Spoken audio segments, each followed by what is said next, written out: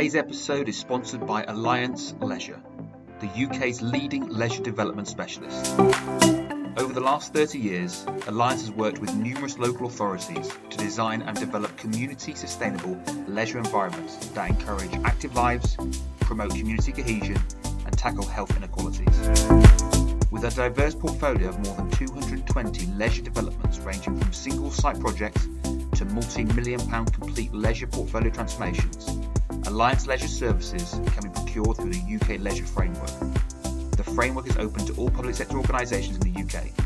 For more information, visit allianceleisure.co.uk. Hello and welcome back to The Truth About Local Government, a podcast aimed at providing the public with an insight into the opportunities that exist within local government, but also the challenges that are being tackled on a daily basis. Today, we're really excited to have the Deputy Chief Executive of Luton Borough Council, Mark Fowler, on to speak with us about his journey and some of the challenges that he's overcoming with his amazing team at Luton Borough Council. Mark, thank you so much for coming on. How are you? I'm really well, Matt, and thank you for having me on. No, it's absolutely brilliant, and I'm really looking forward to this. So, off air, we've been talking about your journey, and obviously one of the things that we're really passionate about here is promoting the career opportunities that exist within local government. Obviously, you're very senior now, Deputy Chief Executive, Corporate Director of Population and Wellbeing, but could you give the listeners at home a bit of a background story to how did you get here? Well, I'll give you a potted version, Matt, of my career in local government. I started in 1991, and your viewers won't be able to tell that I obviously look old enough to hold that role as well. But I started as a community charge officer. God, remember that poll tax back in the day? And I was just looking for a job for 6 months, really, to get some money behind me and where it was. And found myself working in local government. And now this is 31 years, nearly 32 years later, I've been fortunate enough to work in local government. So started in community charge, went through benefit services into different councils, started at Epsom Mule Borough Council, moved to Croydon. From Croydon, went to Barking and Dagenham, and now arrived at Luton, just coming up to 2 years of being in Luton as well. And what I found through local government is the opportunity to grow, develop, deal with some very complicated, varied things, look at systems in a very different way. The one thing I think you're very fortunate about working in local government is the variety. If you're willing to take a chance and engage with different people, it gives you the opportunity to think about local residents, local places, and the impact you can have to make that better, and actually sort of your opportunity to grow and develop whilst supporting others. And I've been very fortunate in my career to work with some wonderful people and see them develop as well. So it's a chance where you can definitely put back, you can learn, and you can really influence things as well. So I've been very fortunate from that perspective. And from Epsom and Ewell to Luton, I've had some very interesting roles. And more recently, certainly my last 3 authorities, has been focused on system thinking and well-being, and from welfare reforms and reaching out and making sure people are getting the most income, maximising their benefits, but also aspiration into work, moving into work and apprenticeships and supporting each other and reducing isolation and keeping families together. Because my personal belief is, as working in a local authority and part of the system, if we can help people earlier and work with people to provide support, the great news is that they're happier, they're better, families stay together, and actually it takes pressure out of our acute services as well. So at the heart of that is very much well-being. But yes, that's a bit of a charted where we are, and certainly a bit of an inroad into sort of some of the passions I've got as well. And obviously, you've gone from a district, then into London boroughs, and now into a unitary. I mean, what would you say to somebody listening who's just starting out in local government? I mean, what's been your tricks to success? Because it has been a fair lot. Obviously, you're very good at what you do, but you've a meteoric rise to a very senior position. How have you done that? I've always been interested. I've worked with some very good people, and I've been keen to understand where they're coming from, understand what they're looking to achieve. I've always taken myself out of my comfort zone from a very early age, early 20s. I went from working as a client officer to helping services come back in-house, and that was multifaceted at the time, of large complicated services were coming back. But that organisation gave me that opportunity because I put my head above the parapet and I was willing to take a chance, but I made sure I had enough support and good people around me to make that work. From taking those chances and learning more, I grew in confidence, and I sort of started to understand the broader aspects of what happens in the local authority environment. And I think I had ability in how I can bring different things together and actually work with people. I love people. And one of the things that's one of my core values really is seeing people develop and get better. And I think a local authority gives you a real opportunity to do that, and to do that at scale. So from contracting to bringing services back in-house to becoming a head of service senior leader, you then have the opportunity, even from a political environment, to actually work with some very interesting people that have really passion, or are very passionate, I should say, about local people and local outcomes.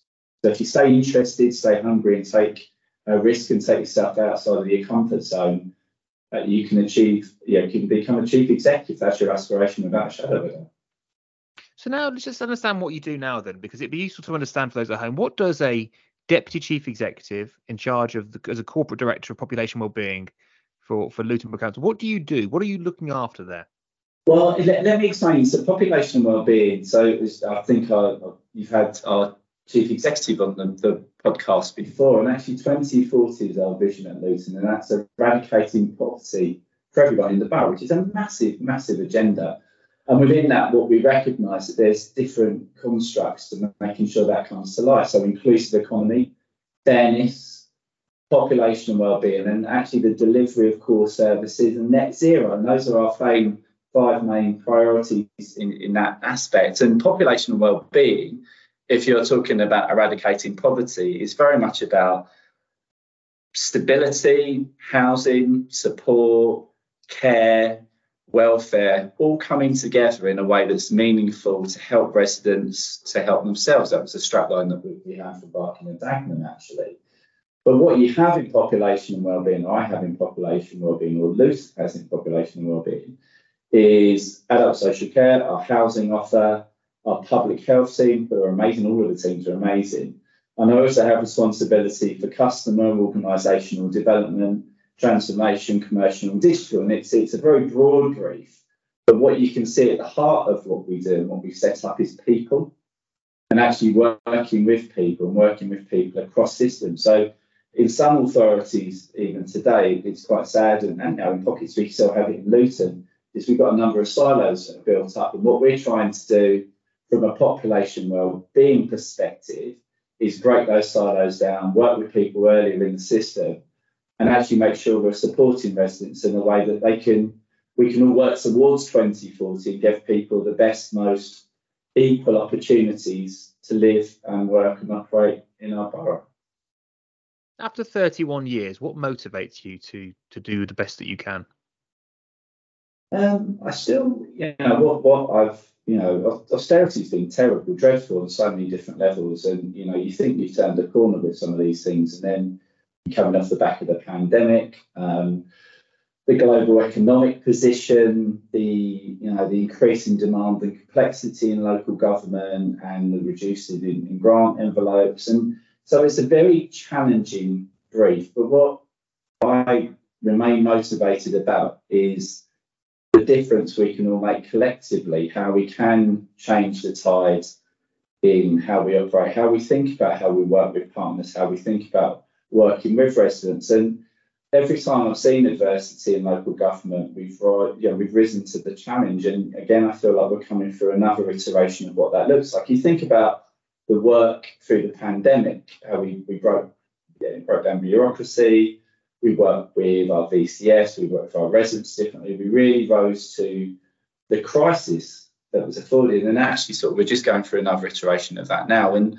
the reason I remain motivated and incredibly passionate about local government is because when we come together, it's really special in the difference we can make. And actually, whilst austerity has been incredibly difficult, and the latest iterations of where we are even more testing.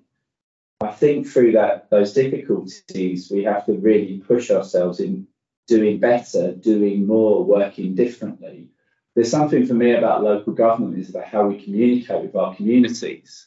How we, this isn't about paternal societal responses anymore. It's not about systems that go yes, no. These are about options and engagement and working with people in how they can best structure and move on and support each other and their families to make a real difference in the longer term. And I think that's what's exciting about local government, and even under the difficult climates that we have at the moment. I mean, there's no getting away at the moment that there is such a stress on local government from a finance perspective. It's a theme that happens in every conversation. We've seen Section 114s becoming increasingly common. How hard is it to deliver the service level that you and your colleagues want to deliver in the face of the current financial challenges that councils are experiencing?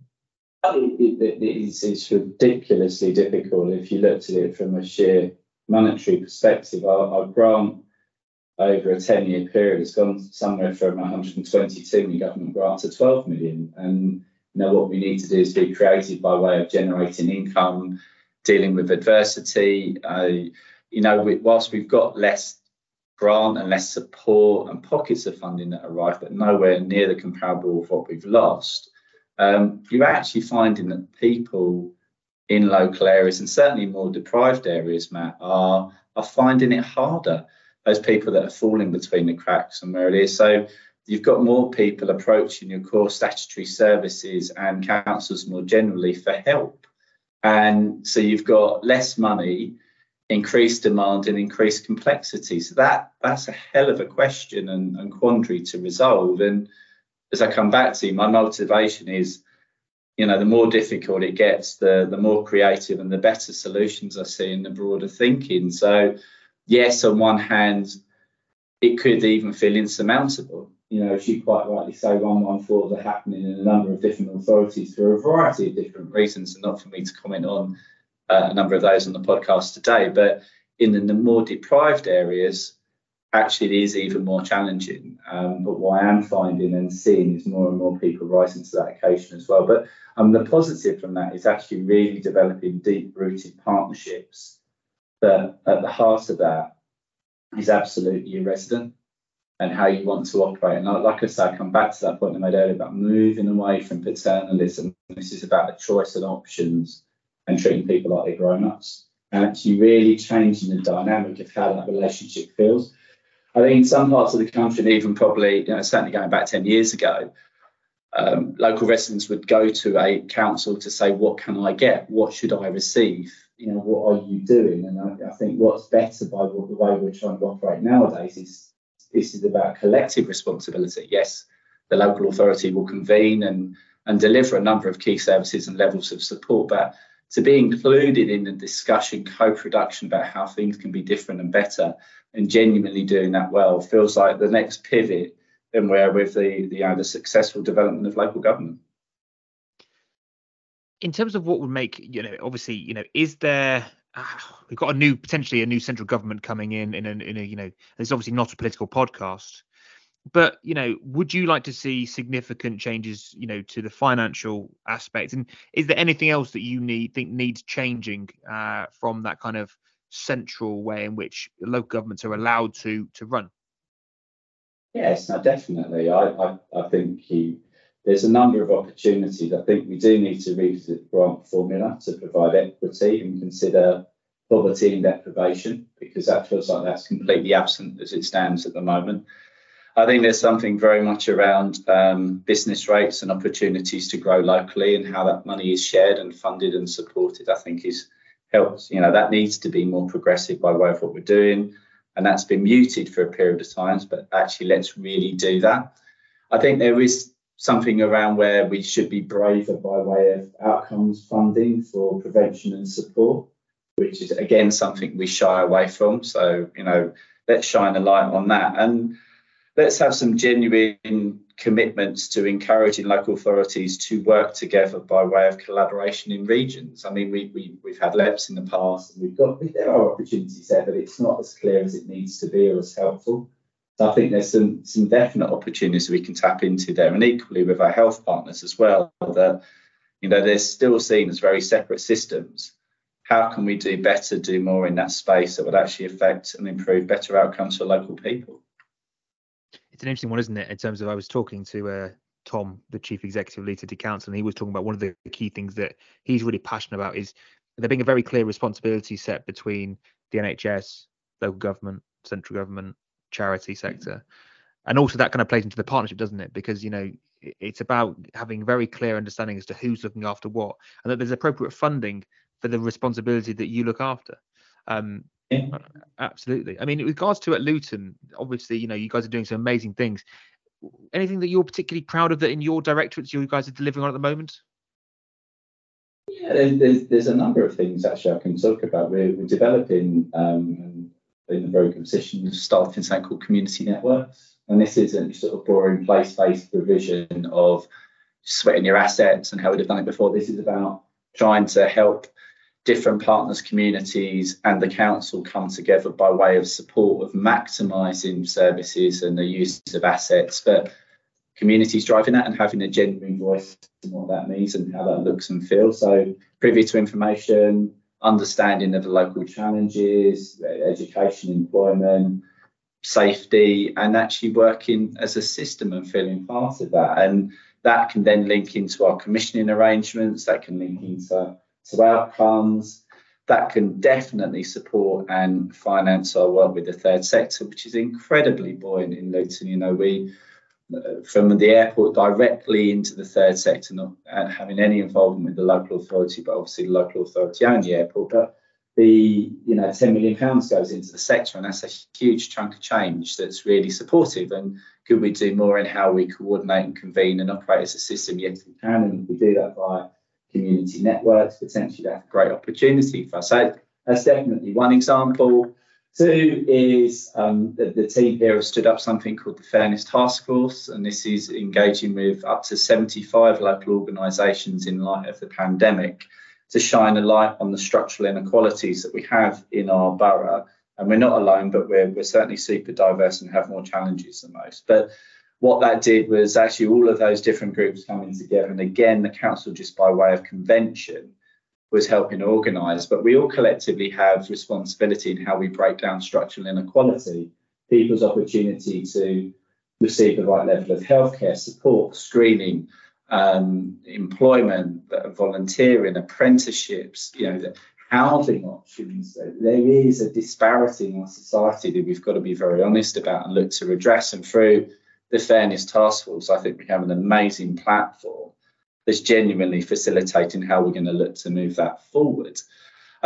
So those are just a couple of things that we've got going on at the moment. I mean, the more recent one for us is that whilst we've got our ambition and our vision of what we're working towards, we've got a corporate transformation programme where we're looking to sort of like key aspects of our budget, our demand, our pressures, building our base budget up to sort of 5 or 6 key headings. And as an organisation and a system, seeing how we can look and operate differently to redress those challenges, thinking about our commissioning model, thinking about our assets by way of place, thinking about what we're doing on the commercial footprint, because we've got a very, very strong record in doing that. So the learning that we've got from the airport, we've got Foxhall Homes, which is our arm's length company.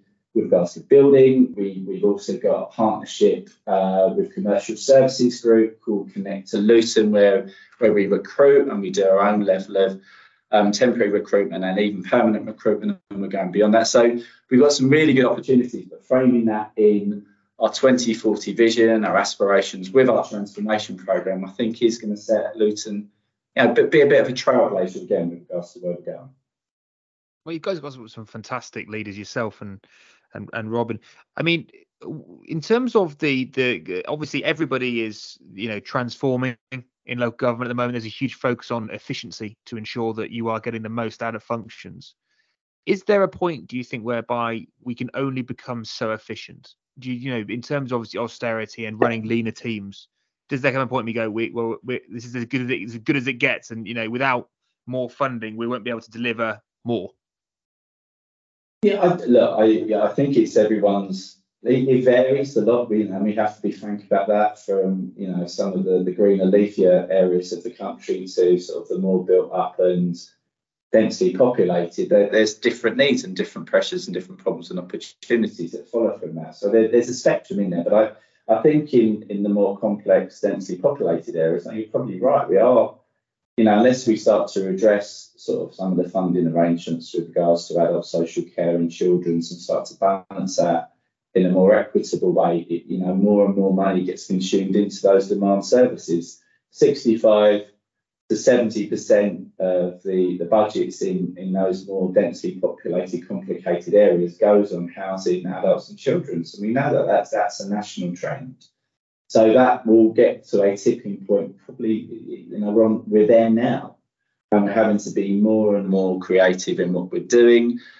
We have to do that with extremely good governance. I really welcome Offlog and the principles of it and open engagement in that space, because again, working with the LGA and others, I think local government has got to make a clearer argument for what better funding arrangements are, but also be held account to what we're going to deliver and support as a result of that. I don't think it's just about more money. I think we have to clearly say, we're going to do X, Y, and Z with this over that period of time.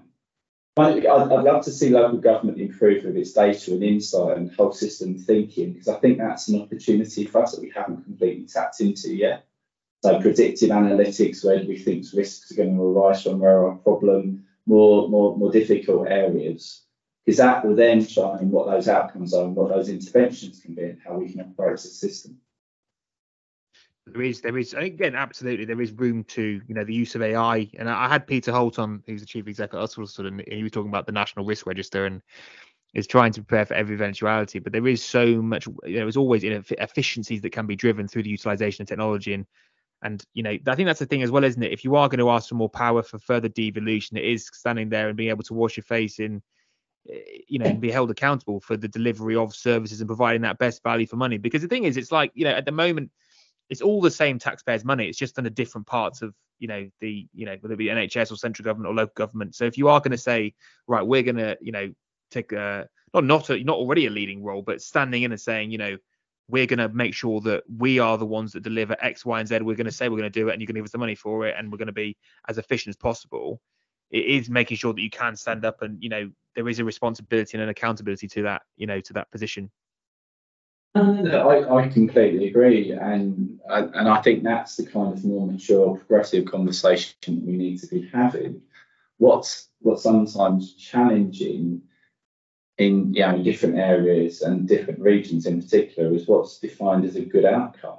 And is there an opportunity to pause and think about how we use the principles of Offlog in a way that we become outcome focused? It doesn't become like the old audit commission where it feels like you're going through pages and pages of things to justify what you're doing. This is a more interactive, engaged way of operating that genuinely tests and assists and helps and improves local government operate more collectively together. And I'd welcome that if the opportunity arises, which I hope it does. Which some of the people I've spoken to, and you can see how it's being developed. So I'm hopeful, but we've got to commit to that in a non-judgmental kind of way, because it's a very different way of operating than we do at the moment.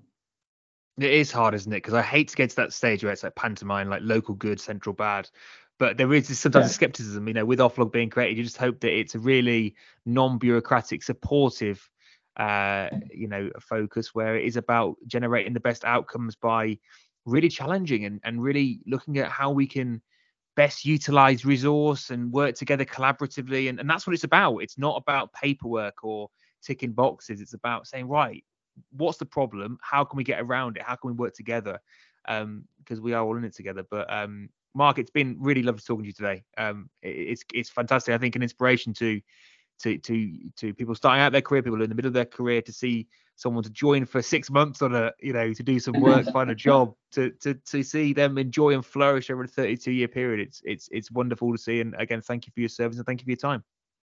Thank you ever so much, Matt, for having me on. And yeah, wonderful podcast generally. And yeah, just wonderful to actually speak about the strength of local government and the opportunity within it and the career.